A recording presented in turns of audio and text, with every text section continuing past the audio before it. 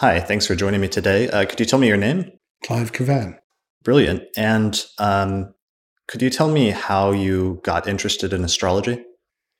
Yes, my brother-in-law was Patrick Curry, and he did my chart for me. This must have been in the 1970s, and I was struck by how accurate it was. But I thought he'd asked my sister for information, so I decided to investigate a little further. So I bought Margaret Hone's textbook on astrology and learned how to cast a chart and bought an ephemeris and things like that, and tried to find out what it was. And my theory was that it was rubbish and it was a con, and I was going to prove it wrong. But it turned out not to be wrong, to be rather good, actually. And I sort of had to eat my words at the end of it. So you were skeptical originally? Very so, yeah. Okay. Is that naturally an inclination for you? Well, I'm an electronics engineer, so things that don't have obvious connections, I'm skeptical of.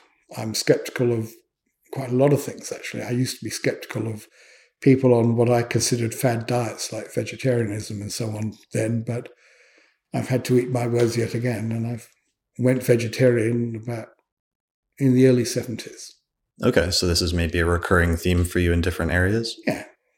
I get told things at one point when I'm younger, and I found out them to be not exactly what I was told later on in life. Brilliant. So you start studying astrology in the 1970s and you get very serious about it. Yeah. What do you do? Do you take classes? Do you attend local astrology meetings? Or Well, initially, I went to what was it called? The faculty's intermediate class, and to get a certificate. And I did that for about a year or so. I can't remember all the time. The tutor was called Martin Freeman, and he was quite a nice chap and taught us quite a lot about astrology. And I was fascinated by it. I wasn't very good at interpretation, but at least I understood the calculations. And I began to get the idea about interpretation as time went on. brilliant. So you're studying basically like modern astrology or like psychological astrology in some sense? In those days, it was, what we called modern astrology. It was very Jungian based. Mm. When it came, Martin was very good at the technical stuff, like mathematics and the celestial sphere, and trying to explain those sort of things. And the other class was run by Liz Green, and she wasn't very good at that, but very good at interpretation. Mm. And she gave at least one class to us on how to interpret on Jungian principles. So she's teaching at the faculty, and this is maybe before the Center for Psychological Astrology? Oh, yes. This was 74 or 75. Okay. Brilliant. So yeah, you're studying modern psychological astrology, and then eventually at some point, when did you get interested in older forms of astrology? It's difficult to say exactly when, but Martin Freeman sold me a little book, which was Lilly's Merlini Anglici Ephemeris. Never get that quite right. I'm not a Latin speaker, naturally. And it was 4 years, the very last years of his ephemeris bound together. And they were quite interesting. This was from 1674 to 1677, I think, inclusive. And I remember paying him £100 for the book because it was pretty rare, probably not even in the BM. And I still have it. It's very interesting reading. And it was when Lilly was quite old and he'd left his little, how can I put it? His little wise thoughts towards the end. Mm. And I've published those via, I forget names very well, a lot, sorry. I gave them to... That's okay. Did you... Yeah, I can't... Anyway, she put them on the web. Lee Lehman. Okay, I gave them to Lee Lehman and she put them on the web. Okay. And so they were out there for everyone. A few years later, I was always looking for older books because I wasn't very convinced about Jungian theories. Mm. I'm still not, actually. So I was looking for older books on astrology, and there was some that were easily found, but not very many. The chap who ran Watkins rang me up one day and he said, I've got a very old textbook for you here. It's in terrible condition, but it's yours for £7 if you want it. So I went straight in, gave him the £7. And what I'd had was a copy of the Doctrine of Nativities by John Gadbury. Wow. It was in a shoebox. It was in pieces. And Mike Edwards, who was a friend of mine at the time, and I went through it and worked out which pages were missing and which pages were there. He went to the BM and got photocopies of the 2 or 3 missing pages that we had. And we had copies then, when we photocopied it all, of Doctrine of Nativities, which I still maintain is one of the best textbooks on natal astrology. It's an extraordinary book, and I have a copy here. And when was it published? I'll tell you that.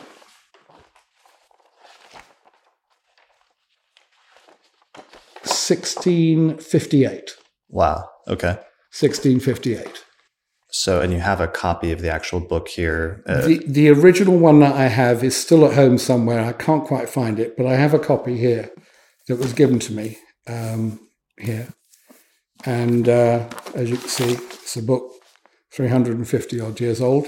Wow. And it's still extraordinarily relevant today. It's written in English, or most of it's written in English. Mm-hmm. Some of it's in Greek and some of it's in Latin, but it doesn't really detract from the book's content. Right.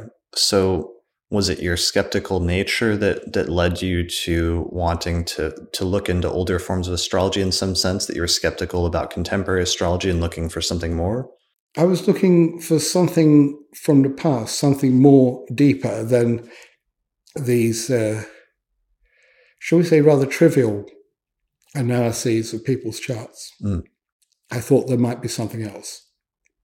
Added to which, at the Astrological Lodge of London, which I joined by then, there were people there who talked about older forms of astrology. There was Derek Appleby, who talked about horary, which I found very interesting, and Geoffrey Cornelius, who talked about all sorts of things. He was more into the philosophy of astrology, I think, than actual prediction and so on. But nevertheless, I knew he had older textbooks and so on, and I found this fascinating. I wanted to know what was in all these older textbooks. And they were thin on the ground. You couldn't go out and buy them. Right. There weren't like contemporary versions of them, but occasionally you would just find little fragments of some of these older texts like you did in a shoebox. Yeah. Well, that was a stroke of luck. Lilly had been, how can I say, rewritten by a Victorian astrologer who'd replaced all Lilly's charts with his own and his own interpretations. Mm. But he'd used Lilly's book as the basis for his version, and he called it Lilly's Astrology, probably to add more weight. But it wasn't Lilly's Astrology by then. And he messed up a lot of the information that was contained in the original, which I didn't know at the time, but we now know. What's the name of that author again? Is that Zabke? No, that was William Sargent. I don't know. I forget. Sure. It's the Newcastle Publishing Edition anyway, mm-hmm. who did that book. I don't think it's available anymore, but there are a load of copies floating around. Mm. And it's not what Lilly wrote. Sure. Not at all. So there's like later versions maybe, but just Lilly didn't exist and wasn't available to other readers at that time. No. And so what happened here is you got a copy of Gadbury and you realize that there's other older books from that time period, from the 17th century, that might still be around. Oh, yeah. That was finding Gadbury was an eye-opener, to put it mildly. We were always told that you shouldn't predict certain things. You shouldn't tell people when they're going to die. You shouldn't tell that astrology compels. Well, I don't think it does compel, but nevertheless, there's arguments for saying that forces in astrology are not easily repelled, shall I say, in many cases. And here was an author who laid it out and said it like it was. You know, he goes through Mercury, and he goes through Mercury through the houses, Mercury through the signs. Then he starts, arguments for a bright understanding and arguments for a dull or stupid understanding. And it's there in text. And I tell you what, he seems to be right. Mm. He does seem to be right. And he deals with every planet like that. He goes into detail. So the astrology that you're reading in these older books from the 17th century represented something that was radically different than what you were used to up to that point? Oh, yeah. Oh, yes. We were always told to tone it down. We were told to not to get into prediction, I was once told off, once I'd learned a little, for using what they termed a horary technique, which wasn't a horary technique. It was an older technique when interpreting a chart at the lodge. Mm. And there was a chart, was he a saint or a sinner? And I can't remember who it was now, but he was definitely a sinner. He was a serial murderer, I believe. And I looked at the chart and I sort of, with what I'd learned from, well, we didn't have Lilly at the time. We had Gabri. And with what I'd learned from Gabri, I said he was most decidedly not a nice person at all. And he had all sorts of problems. And I went through them.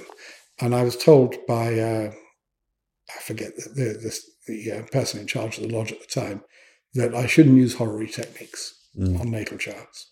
Right. So there was something almost bad or wrong with that approach. It was sort of taboo in some ways. There did seem to be, yes. Mm. Anyway, I'd heard of Lilly because Olivia Berkeley used to be around from time to time, and we knew she had a copy. And I think Geoffrey Cornelius had Charles Carter's copy of Lilly. He had a second edition. Olivia Berkeley had 2/3 of a first edition. And my edition, as you will see, is missing a few pages which have been written in by hand afterwards. And we knew about William Lilly, and I was always trying to trace down these books. I had a girlfriend at the time who lived down in Cheltenham, and she rang me up. She said, there's a bookstore around here, and the guy's got old astrology books. Mm. So I got in the car, went straight down there, put a checkbook in my jacket, and a pen, and off we went. And we went down there, and he produced a copy of Christian Astrology, which I'd never seen before. Wow. And in fact, this copy here. Wow. And I opened it, and I had a look at it, and I said, is it for sale? He said, well, no. He said, besides, if I was to sell it, it would have to be at least £200. That's all? So, I mean, we're talking in the late 70s. Okay. So or about late 79, 1980s, something like that. That's a fair bet. That was a lot of money then. Sure. That was a considerable amount of money. It's like about £1,000, £2,000 now. Yeah. Okay. We've had rampant inflation in that time. And I got out my checkbook and wrote him a check for £200. And I handed him the check. And I said, well, do you want to sell it? And he looked at the check, and he looked at me, and he looked at the book, and he took the check, and I had the book. Wow. So, and it's been restored a little bit. I've had a new clasp put on it. Well, the clasp is original, but the new piece of leather, had a little work done to it. But nevertheless, that's as I got it. And it's staying in that condition as far as I can see. And it's a beautiful book. And when I went to it took it to the lodge, everyone wanted to have a look. And what year was it published again? 1647. Okay. And this is the first... This is the first edition. Here we go. As you can see. And just down there, 1647. Brilliant. Wow. And it's in rough condition, as you can see. It's a bit moth-eaten and so on. But it's mostly there. Here's one of the handwritten parts where they've obviously lost pages. Wow. So this is a book that's 3 or 4 centuries old. Yeah.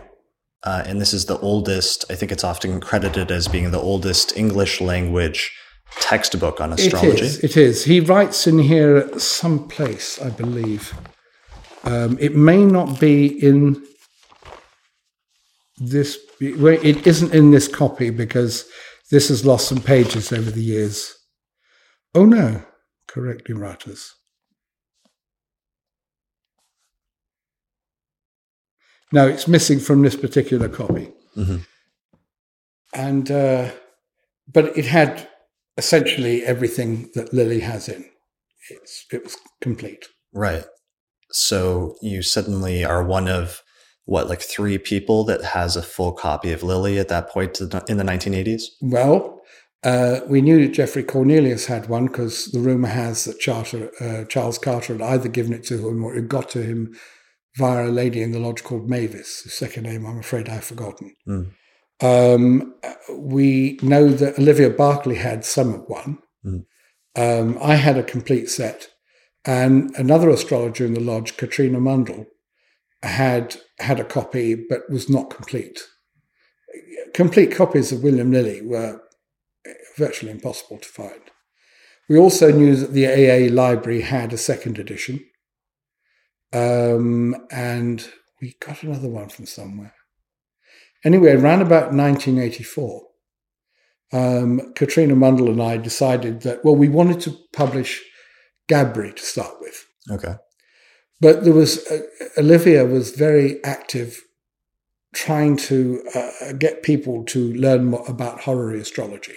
Mm-hmm. And horary astrology is essentially what Lilly's on about. I mean, he does other things as well, but he's the father of, shall we say, modern horary astrology. And all the rules given in Christian astrology pretty much apply. Right.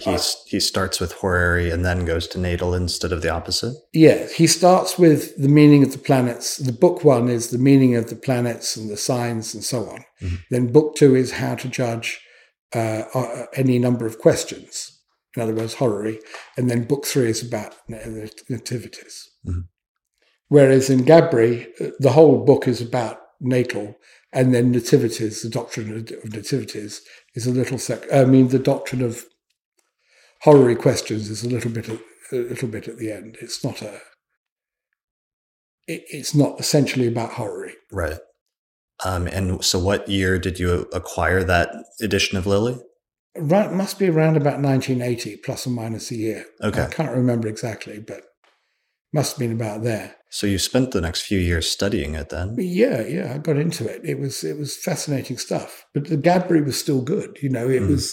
They were different things. Plus there was this increase in interest in horary, with Derek Appleby and Olivia Berkeley being the main proponents. Okay.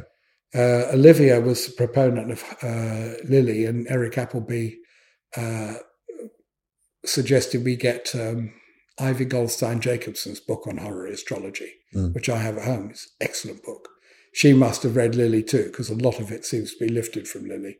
But in her own words, I mean, the rules are there and so on. Sure. So by the time 1984 rolls around, you said that you got together with Katrina? Katrina had been left a little money, and I had a couple of £1,000. And we decided that we had to do something. And we decided to do Lilly because almost all of it is in English. There are Latin phrases and so on, but nothing daunting. But whereas in Gabri, there are pages and pages of stuff in Latin and stuff in Greek as well. Mm-hmm. So that would have had to be translated, and it would have had to be, you would have had to reset the whole book essentially. And that's a considerable amount of money. Sure. And we didn't have very much money. Right. And so we had we had about £6,000 between us. And we decided to try and do Lilly. And we did it as a facsimile to try and save money. The problem was to get a set of pages, a complete set of pages in photocopied form that we could clean up. And we ended up with 6 copies, one of which, Olivia's, we actually had to break the spine in order to get it flat enough on the photocopy to get the pages. Because although hers was only the first 2 books, nevertheless, the condition was remarkable. It was very good. Some of the pages were missing, some of the bits and pieces were damaged, but nevertheless, we got it all.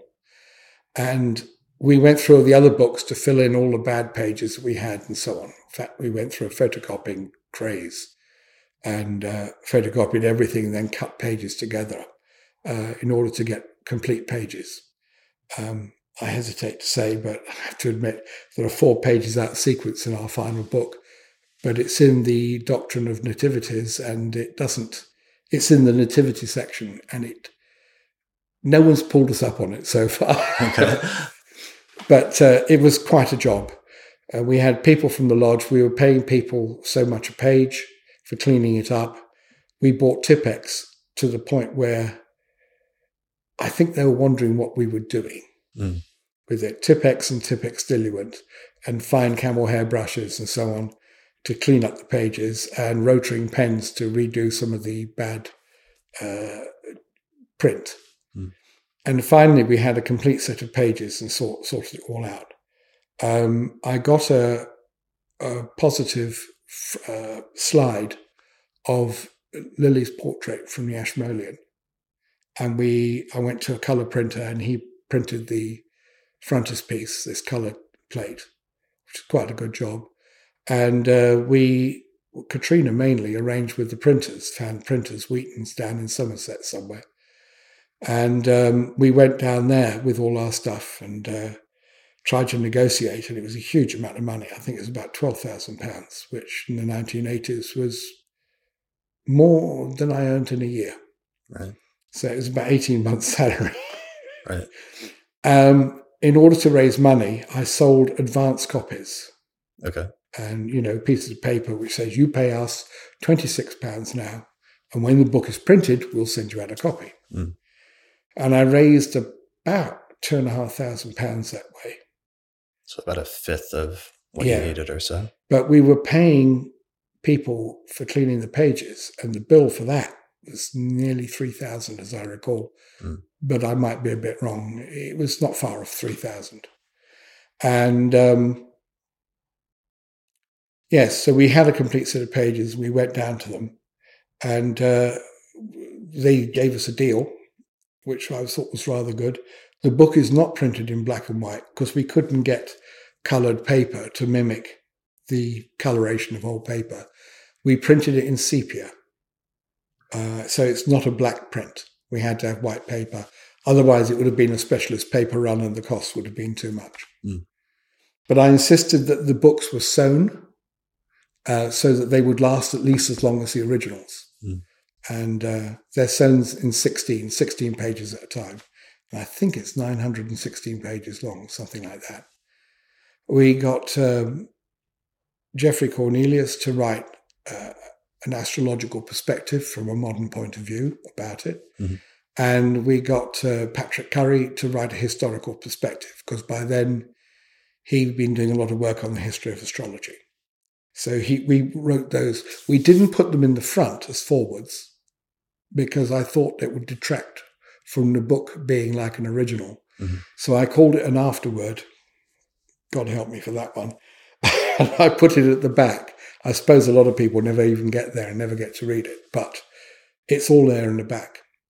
And then Eric Morse, who was a lodge member at the time, who was very hot on fixed stars, had researched all the fixed stars Lilly used, and we gave a little piece of paper which we stuck in at the end about the fixed stars. And we also included Lilly's birth chart, because it's not in the book. We included Lilly's birth chart from Gabry's collection. And that was it. So we told them to go ahead, and they were very generous to us. They gave us 90 days to pay after the books were delivered, which was incredibly trusting, because we'd have gone under if they hadn't. And we waited until it was delivered. It was some time, actually. How many copies did you order? 2,000 copies plus 100 in paper. And we were going to make special presentation editions for people who'd helped and things like that. It didn't quite work out like that, but nevertheless, I had the prototype, which is this one here. This is a hand-bound leather edition, the final thing, and with a colour portrait of William Lilly. Wow. Courtesy of the Ashmolean Museum. Very nice of them. And there it is, 1647. Brilliant. The page I'm most proud of is this one, To the Student in Astrology. Now, in the first edition, the page goes on about... We couldn't get a complete page from any of the editions. That's the first problem. But the first edition, the end of it is going on about God bless Lord Fairfax and let him, do well in his fight against the Parliament, the royalists and things like that. But the problem is that he had to write that in order to get the book printed. It was in the middle of the English Civil War. Mm. By 1659, those restrictions didn't apply, and he rewrote it. Most of it is still the same, but the end bit is completely different. And so if you look very carefully at this page, you see down to there, it is one style of print. Mm. And then the bottom is another style of print, and it's actually two separate pages put together. So you merged both editions? Yeah. Brilliant. This first edition front, first top half, second edition finish. Okay. Without all the dedication to Lord Fairfax and so on and so forth. And I can't remember all the details because I've got an archive at home with all this stuff. So what year was this published? 1985? That's right, yes. Okay. What do you remember? Was there a day or a month? It went to the printers in April 1985, and we had the first copies. We had the copies come back, all printed by. It was the AA conference, which was in September in that year, August or September. I think September. And we just got them then. And I remember when the lorry arrived with the copies, weighed 8 tons. Wow. Nothing quite makes you want to sell books like receiving enough books to fill your living room. Is that where you stored them? No. I had a garage. We put down pallets and we stored them on the pallets in stacks about 5 feet high. And there were several, maybe it wasn't 8 tons, maybe it was only 3 or 4, but it was a lot. Sure. And I had a couple of friends of mine, and they were rather struck by the fact that we didn't have a pallet truck, a forklift. Right. And we had to unload them by, one at a time. And they backed it right up to the garage where we were putting them in, and we put the pallets down there and we unloaded the books onto them, and that was it. And I looked at it when the truck disappeared and I thought, my God, I think we've just wasted 12,000 quid. It's really frightening. All right. So you have 2,000 copies of this book, and it comes out just in time for the AA conference. Yeah. And you go to the Astrological Association conference in order to, now you've got to sell 2,000 copies of this book that you've just plunged huge amounts of money and time and effort into over the past, how long was the project to put it together? Like a couple of years? No, about a year. A year. We worked really quite hard. It was a lot of work and a lot of anger and tears involved as well. And people were being very, very strange about it all. How many people were involved? Like, who was the core group if you got 6 unique original copies together? That's right, yeah. We had 6 and we had the photocopies. And then Katrina's flat was at the time just in Bloomsbury, just round the corner from the Art Workers Guild, where the lodge met at the time. And she had people come around there to clean up pages. And I was running around trying to sell advance copies and so on to keep paying all the bills. And it was several months, 5 or 6 months to get to that point where we had a complete set of pages. It was quite a job. So Olivia Barclay is one of the people that worked with you to get this together, right? She contributed. Olivia Barclay didn't exactly work with us, but she was very glad that we did it. And she was very encouraging, and she lent us a copy of she lent us her book so that we could work on it. And she was photocopying her book and selling these photocopies, I think, for about £25, which is probably what it cost to photocopy. Oh, she'd been doing that for a few years up to that point. Yeah, it was like you'd have a page like that, and that was one, and then that would be the next page, and so on. Okay. And she'd edited it into what she thought people needed to know. Just cut it down to keep it within realistic bounds. So it wasn't complete. They were rough copies to work with, and they were for her students. Okay. And she'd been doing that, since the early 1980s? I think so, yes. I'm not entirely sure. But she'd always had a few people, and she'd always been interested in astrology. And she was a woman who lived her astrology. I remember when she had a bad car accident, and someone drove into her and smashed her car up, but she walked away, and she said, "Thank you, Uranus, for letting me get away with it." She thought she had a bad transit, and she knew that something bad was going to happen, and she was very grateful that she didn't get killed on that transit. Right. Brilliant. So she was really into horror and really seemed to push that traditional revival of horror based on Lilly, yes. right? Yeah, but it was very difficult because there were no copies of Lilly around. I think we were lucky because we were trying to do more traditional books, but we didn't know quite which way to go. It was very handy that Olivia was there pushing it at the same time. We did come from different places. It was coincidence, really.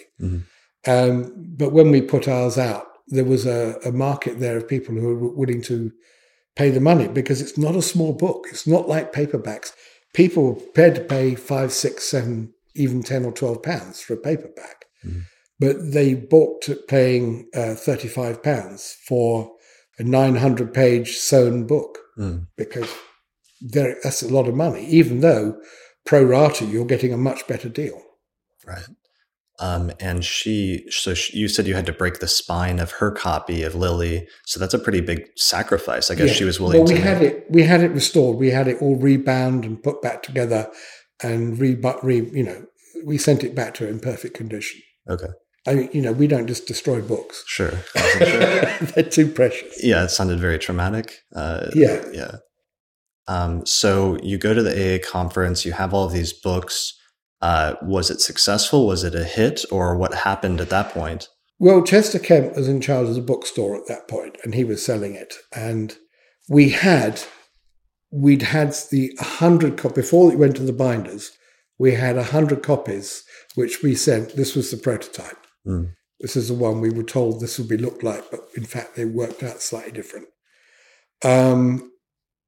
And we had about 10 of these by then. Okay. And we decided they were going to be numbered so that there's only going to be 100. And so we took the 10 along, and we presented number 1 to the Astrological Association for their library. And number 2 went to the lodge for their library. And after that, people could buy them. But they were £165, so not many people bought them. So when people looked at the plastic bound copy of Lilly, they said, "Gosh, £35, that's a lot of money." And Chester would point to the other one up there, and he said, "Well, that's £165. This one's a bargain." Right.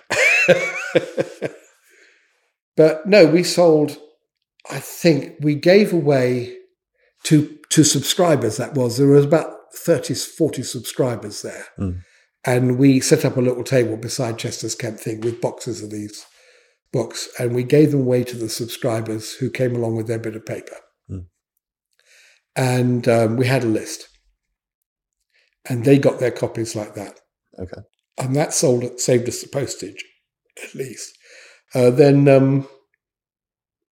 the rest of them we posted out. I think it was around about 180 copies we sold in advance. Okay. That's a decent bit, but it's not a lot. It's not a lot. Well, it's £26 each, so 26 times 180. Right.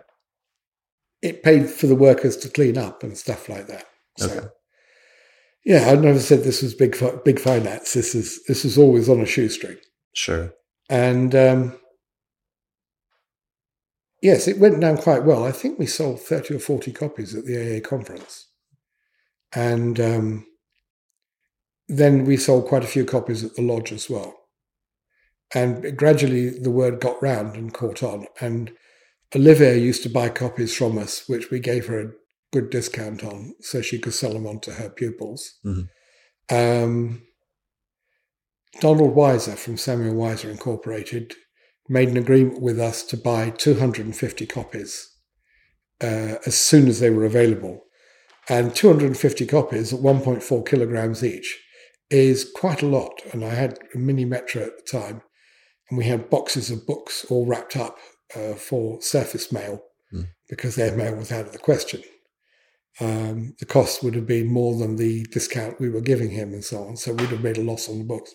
So we sent the books off to Donald Weiser in New York and with his discount, and it was a lot of money. It was about 7,000 quid or something like that.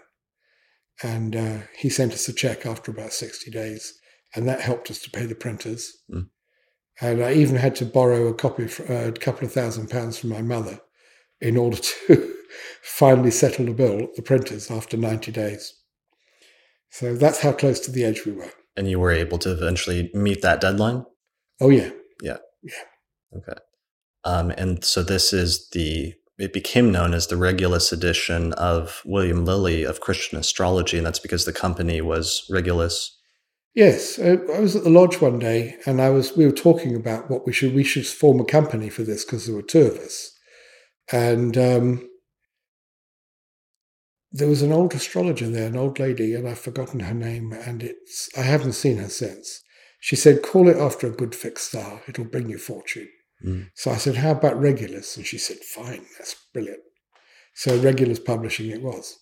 Brilliant. And how old were you at that point? What's your birth data? Do you share it? Yeah, sure. I was 14th of March, 1949. 4:40 a.m., Bromley in Kent. Okay. Should give you about 2.5 degrees Aquarius ascendant. And I'm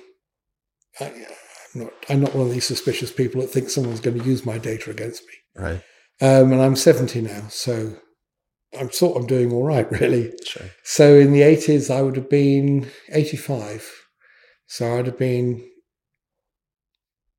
Sorry, brain's gone dead. You're in your mid-30s. Yeah. Yeah. Yeah, about 36 years old. Okay. We started it when I was 35, so that's probably something very symbolic, which I can't quite figure now. But was there an element of almost like rebelliousness in it, in that you're sort of promoting? No. I've always had this theory, and I do it in electronics as well. If people want to learn, I'll help them. As so many people keep information to themselves and don't tell other people. And I think essentially that's wrong. And I've always tried to spread any knowledge that I have. And I thought that me having the one copy, it's very nice for me and a few of my friends, but it's not much help to other people. And I thought it would be very good to publish this and get it out there. And I hoped it would make a difference. I hope people would see that there's more to astrology than just Jung or Freud or any of the others. And there is. It's there, and it's a very good book. It's an excellent book. So that was your underlying, almost like philosophical motivation that drove you to do this? Oh yeah, it was. There's no money in it. I mean, after Regulus was alive for 20 years until it all had to be shut down, and I can't remember. I think if I made £100 a year, right, that would be an exaggeration, I think. But there was no money in it for us. But we did what we did because we wanted to get the knowledge out there. There's other things we did as well. This is not the only book. I was always very surprised that no one did primary directions, which I've always thought was a very interesting predictive tool, which has fallen out of use. So we republished Safarial's Directional Astrology. And we only printed 500 copies of that, and I haven't sold, I've only sold about 200. But it's an important book. It gives you all the math for primary directions. There is the Anima Astrologia is another book we published, which was, sorry about that. Anima Astrologia was a book by Jerome Cardon of Milan and Bonatus, translated by William Lilly and published by him in 1677, 1678. Mm. There was a Victorian edition, and I bought a load of old books in astrology, about astrology, from one of the early Zadkiels. And I can't remember what his name was, but he was one of the Zadkiels, and I bought his library for £400, Wow. which is a lot of money. And this was one of them, and I read it. And I was most struck by the fact that one of the Bernati aphorisms was, and I'm doing this from memory, I should have brought a copy of the book with me, that clothes put on when the moon is in the first face of Scorpio were apt to be torn and damaged. Mm. And I bought a new pair of trousers from Savoy Tailors Guild, funnily enough. And as I went out of the door, pieces of brass in the door caught on them and tore them. And I thought, that is very interesting. And I went home and I looked up the ephemeris to see what was going on. And the moon was in the first face of Scorpio. Mm. So I thought, okay, well, that's rather good. This is another book to publish. Okay. And we printed thousands of copies of that. Probably only got a couple of hundred left now. Okay. But it's really, really good stuff. Do you know what year that was? 87, 88. Okay. So like once Lilly came out, you did start looking for and did publish other books? Yeah, because we were going to get money back. Mm. And we wanted to publish other stuff. Right. Were there any other books that you ended up publishing? We only managed the 3. I wanted to publish Gadbury, but the problem was translation. I didn't know people. Now there are more people around. It's easy to say we should have done it at the time. Mm. But the fact remains that there's very few people around that I knew who knew about astrology, who could speak Greek or ancient Greek as well, more to the point, or Latin. And it's very easy to translate things straight from one thing to another, but you've got to get the general gist of it. It's not enough to know a language. There are different meanings and different things which don't translate straight. And I'm sure Latin is the same, Latin into English and Greek into English. So it would need someone who was an astrologer who knew Latin and Greek to translate it. And it would have been a nice thing to do. I'm sure someone's done it by now, but not me this time. Sure. And that's another one that you have the first edition of? Yeah, there's only around the one edition. This one here.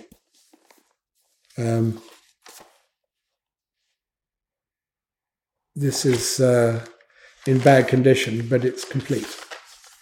Some of the pages have been repaired around the edges and so on. But it's a very good book. This is this section, Midheaven on to the Sun and his aspects. Oh, these are directions here. If you go back to, here we go. It deals with the various different signs and so on, right? What they rule and so on. The glyphs are really beautiful. Yes, they're really nice. They would have been made for this at the time.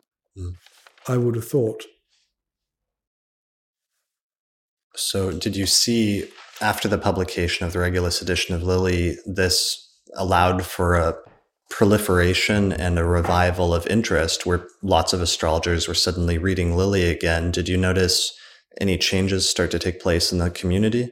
Well, in the lodge, people were ploughing through it and learning a lot from it. And older techniques started to be revived. And it certainly made a difference there. What I didn't know was that it made a big difference in America. And when I went to America in the late 90s to work in New York, I met people there who desperately wanted to see me. And I had never found this before because they'd read Lilly and they were impressed. They liked the book. And when Rob Hand came to talk to the lodge, I said, "Oh, have you got a copy of Christian Astrology?" "Oh, God, yes," he said. "Absolutely. I carry it with me all the time. It's very, very interesting." And I think it changed Rob Hand's attitude to astrology. I don't know for sure, but it seemed like it. Yeah, I mean, I think Rob Hand later said that being exposed to Lilly, that started to show him the value of studying older forms of astrology, so that later in 1992 and 93, he would be more open to going back and translating older medieval and Hellenistic works on astrology. Yes, I thought he started Project Hindsight, didn't he? I think. Yeah, in 1992 right. with I should have subscribed, but I didn't have enough money at the time. Sure. You were still trying to make it back from everything you plunged into those books? Well, I did get my money out of it eventually, but there wasn't much left after it. It was we never made much money. That's all I can say. Sure. And so, but the books are out there, right? And I think I did my thing. Yeah, your mission, what you set out to do, was accomplished. But pretty much, there's many more books. I desperately wanted to do the Gabri, but I couldn't afford it. I couldn't afford to do it. Sure. Well, it definitely paved the way for a lot else. And like you said, it did help to pave the road for something like Project Hindsight that was started just a little under a decade later with Robert Hand and Robert Schmidt and Robert Zoller. Yeah. Yeah. And now it's been more than 30 years since the publication of the book. And there are astrologers that practice and follow and emulate Lilly's methods. There's now like 2 or 3 generations of astrologers that have been practicing that approach to horary now. I mean, are you aware of the effect that it's had on the community in that sense?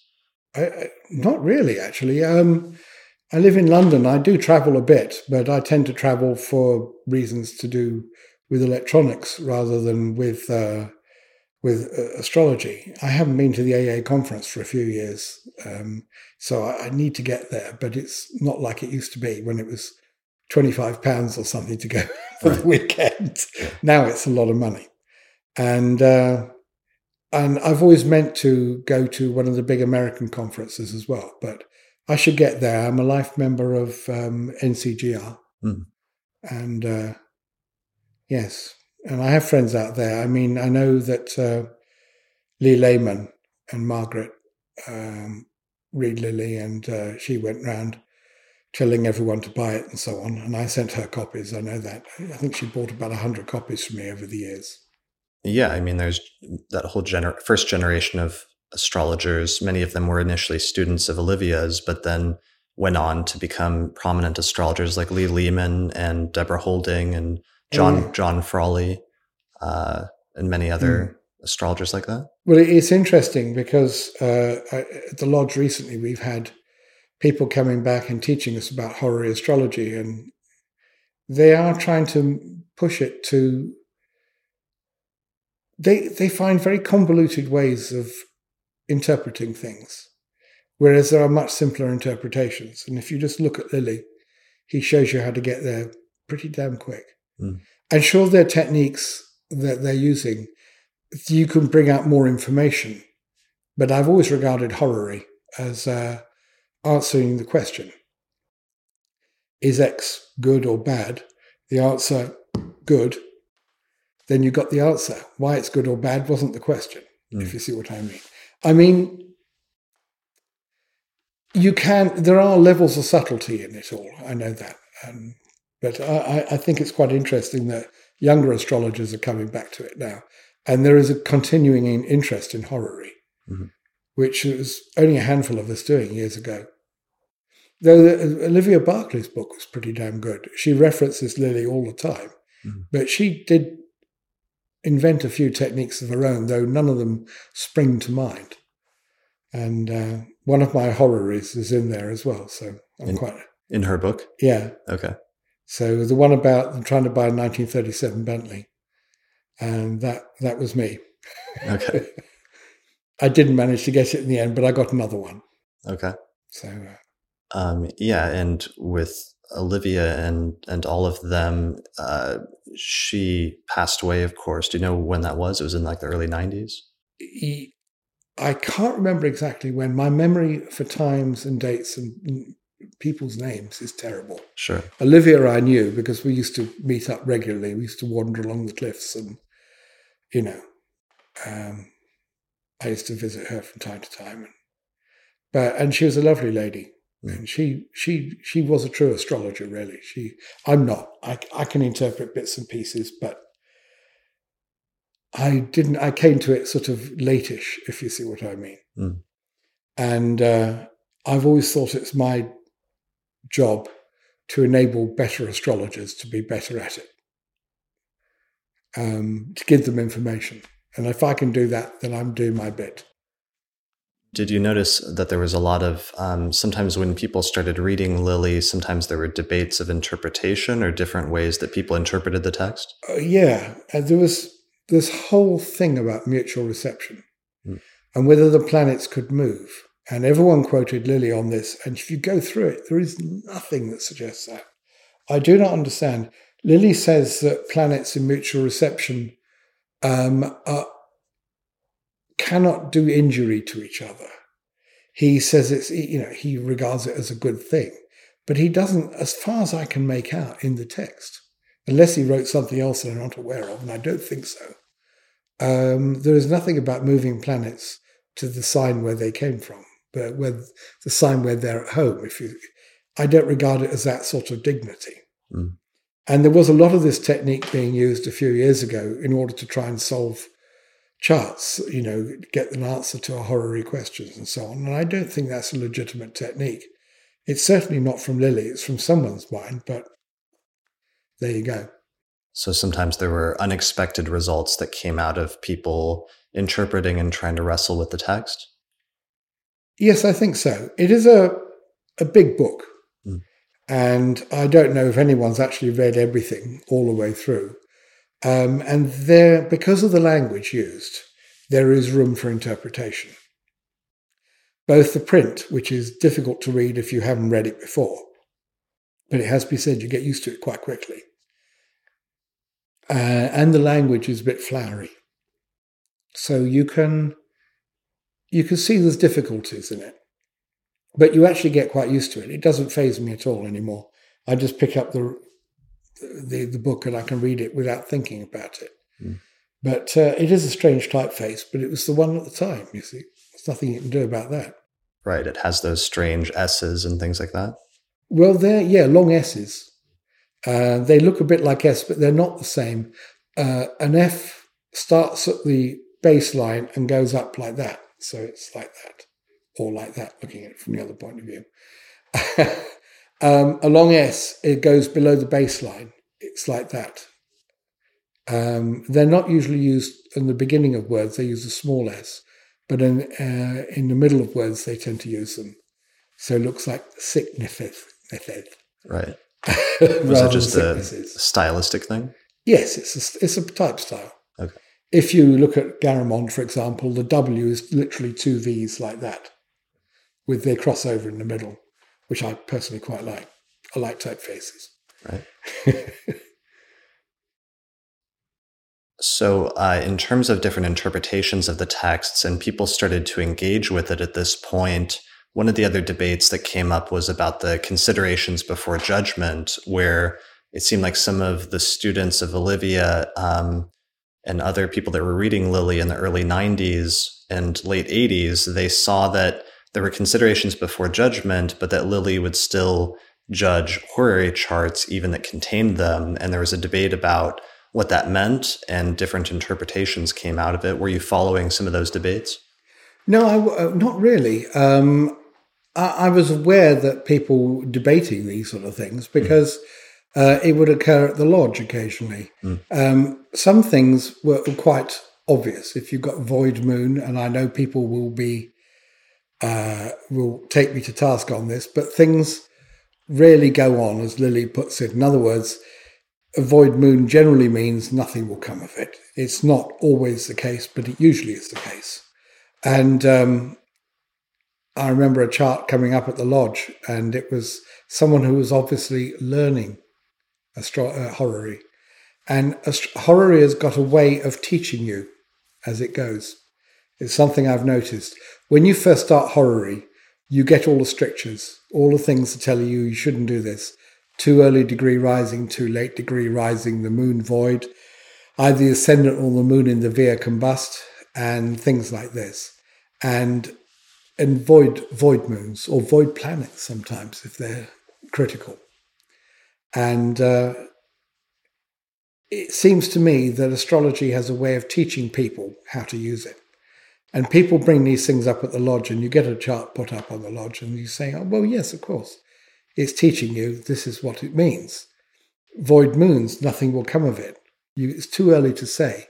You've got half a degree on the ascendant, you know.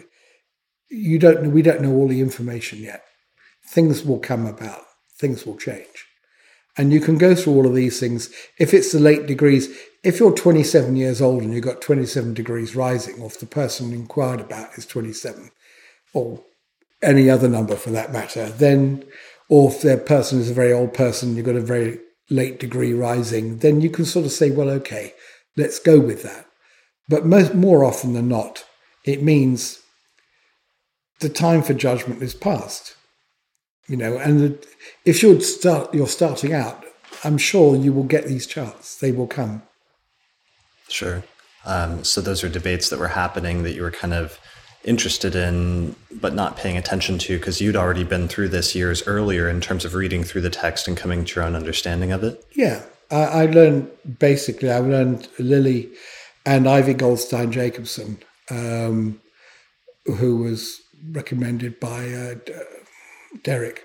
Mm-hmm. He was a disciple of hers, and she certainly wrote an extremely good textbook. And sometimes I will open that to help me solve problems with charts. But yes, it's. I've lost my track now. So even though sorry, I have to wipe that bit out. Even though you were interested and focused on Lilly, and you thought it was valuable to revive some of these older texts and spread them around, you still seem very open to other contemporary forms of astrology. It's not that you're rejecting them necessarily. Oh, no. Yeah. No. If you want a psychological approach, be my guest. Mm-hmm. I mean, when Saturn comes round to its birthplace in your chart, then, you know, you're going to feel the wrath of Saturn. It happens. Anyone who's 29 years old and say they didn't have a difficult year is telling porkies. It happens. And 58 for that matter, and I remember that only too well. It's these things, there's room for lots of different interpretations in astrology. There are books that I've tried to get my hands on. Apparently, I forget the name of the book now, but there's one which is very good for electional astrology, and I keep on just missing a copy.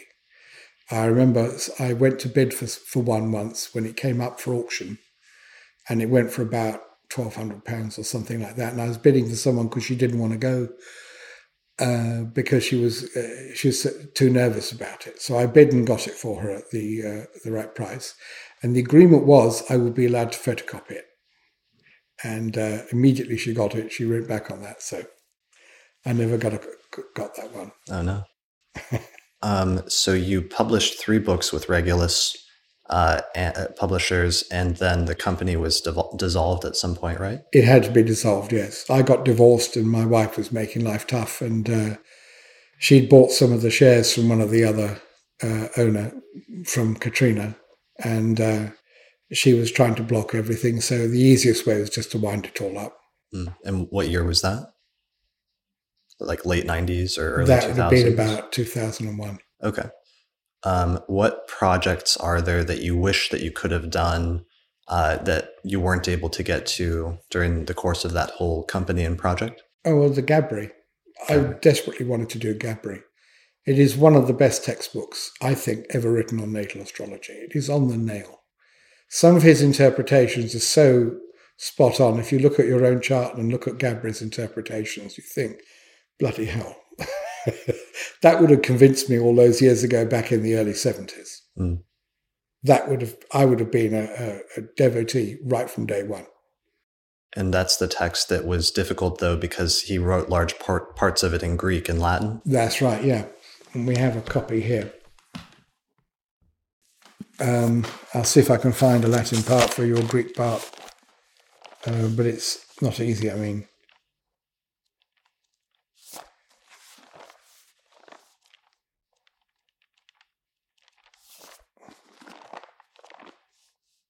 Doctrine of activities, right? It's about revolutions. We're not interested in that.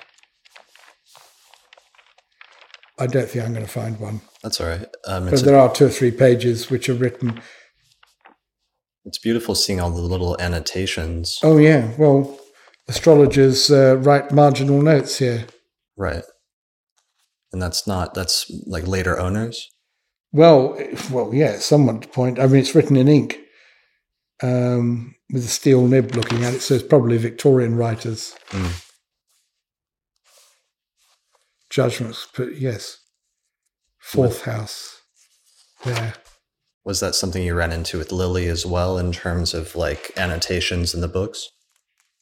Judgments belong to the 3rd house. I can't remember all these things here. I haven't... Testimonies, wait a second. Testimonies of poverty. Here we go. This is an idea. When it comes to the particular planet, the particular house, he goes into what shows if they're rich or poor, what shows if they're bright or stupid, arguments of an admirable fortune. There we go. This is such a good book. And I desperately wanted to do it. Here we go. This is reprinted. How every man, though not acquainted with astrology, may know that his complexion by his dreams. And it's 2 pages of poetry. Wow. Not what you find in modern. Here we go. Arguments of a good understanding. The native's understanding. Mercury in Gemini or Virgo gives a good understanding, and the native that so hath him shall be of admirable judgment, and so on. Arguments for a good understanding. Arguments for a dull and stupid understanding. Okay. So he deals with this stuff, and it's really on the nail. He's really good. And I desperately wanted to do that. And I think other people have done resets and so on, but it's not quite right. And it really needs to be done properly.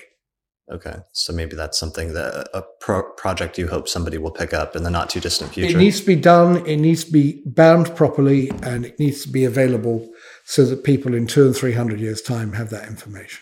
Right. Do you have any advice if anybody takes on that project from your experience in doing Lilly? If anyone wants to approach me for advice, I'll gladly give it to them. But you have to structure the cost and so on so that you will come out at least ahead. And you've got to be realistic about the cost of distribution, the cost of advertising and everything else. It's more money than you'd think of. And the cost of running a company, just the cost of that is a lot of money. So maybe it's one of those things where you have to be more dedicated to the ideal and the goal rather than the sort of rewards that might happen. Oh, yeah. Yeah. If you do this, you're not going to make a fortune, but you will make people understand what's going on in the world, hopefully. Brilliant. All right. I think that's a good ending point. My last thing, so you have many different hats, but you're primarily an audio engineer, and that's like your job that you did all of those years, and this was a side thing in some sense, right? That's right, yeah. Mercury trine Uranus, good for astrology, good for electronics. Right. And so you've worked with a lot of like big name people in terms of your job as an audio engineer? Yes, I guess so. Okay. So, yeah, okay. I guess my final question then is just if you could go back and do it over again, starting in the early 1980s before you did the Regulus edition, is there anything that you would have done differently? Like knowing what you know now in terms of how it turned out and the effect that it's had on many different astrologers? It is, I think I made probably a bigger effect than I realized I was going to at the time. Right. I was more concerned with people at the lodge and astrologers in Britain, but we ended up selling these things all over the world. We sent them to India and Japan and 600 or 700 to America at least. Yeah, somebody just gave me a Japanese translation of Lilly the other day, and I can't help but think that the existence of that translation has something to do with you publishing the Regulus edition in 1985 and repopularizing that text. It must be. I didn't know it had been translated into Japanese. Yeah. But yeah, I guess so. It's I'm glad. I'm very happy for that. And I'm happy for the people who do the translations, and I hope it makes a difference. Yeah. Well, thank you a lot for your contribution to the astrological tradition and the community, because I think it has made a big difference. Thank you very much. All right.